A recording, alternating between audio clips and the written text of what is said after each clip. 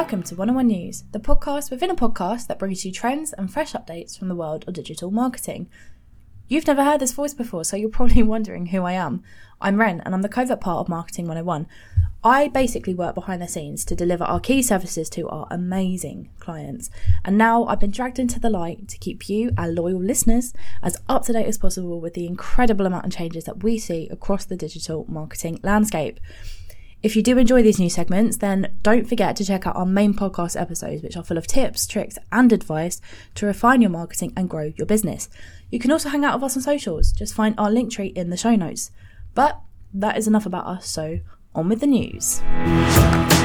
In this episode, I will be covering Mailchimp's latest restrictions, the new Meta subscription update, and the future of Twitter. So, Mailchimp users would have seen that they're now reducing their limits on their free plans. Users with free accounts can now only have a maximum of 500 contacts. This could pose such a problem for many small businesses. It could force them to purchase a paid-for plan or try and find a different alternative. I feel like a lot of people are going to be reluctant to find an alternative. Mailchimp is probably the best software of its kind, right? I have looked at other alternatives, but most of their free contact limits are even smaller than Mailchimp. So could this possibly be a smart move from Mailchimp to bring in more revenue? If you do have more than 500 contacts, you're going to be looking at prices starting from £22 a month.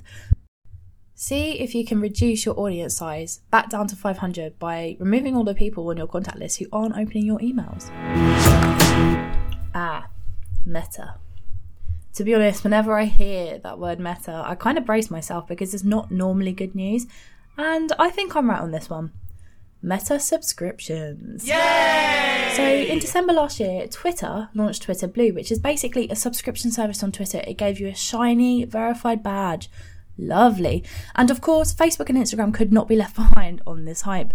So our pal Mr. Zuckerberg has decided that he will be launching a paid subscription service allowing Facebook and Instagram users to verify their accounts. So for web access to the service, it's going to be costing $12, and for iOS and Android, it's going to be costing $15. And this is a month. That's right, per month. So this is being rolled out in Australia first, so time will tell whether this will actually make its way over across to the UK, but I'm sure we will see online as to whether it does. Meta Blue verified users will also get access to more features that will, and I quote, increase visibility and reach, such as prominence in search and recommendations. We can definitely imagine some kind of fuss being kicked up about this, especially, for example, a small business with a small marketing budget. So they're struggling to stay afloat, and now they've been given the option to spend more money on a monthly subscription service to be verified, or the alternative, to not perform very highly in search results. What are your thoughts on this? Make sure that you let us know on socials. Now, how many of you actually use Twitter daily? There is much discussion online as to whether the future of Twitter is bright. Since Elon Musk's takeover in 2022, job cuts at the social media firm have meant that a 7,500 strong workforce has been cut to just 2,000. These job cuts could be seen as quite concerning, as some of them have been from the diversity and inclusion team. Musk stated that he took over the platform to help humanity, but has instead been accused of turning it into Muskland, reportedly alternating the algorithm so that they would make his tweets more visible than the US president's. Now, to some, it feels like Twitter is a barren wasteland, with a few angry townsfolk still shouting and shaking their pitchforks at Elon Musk, who we can see sitting on a throne talking to an audience size of 3. Maybe Twitter just doesn't cut it how it used to.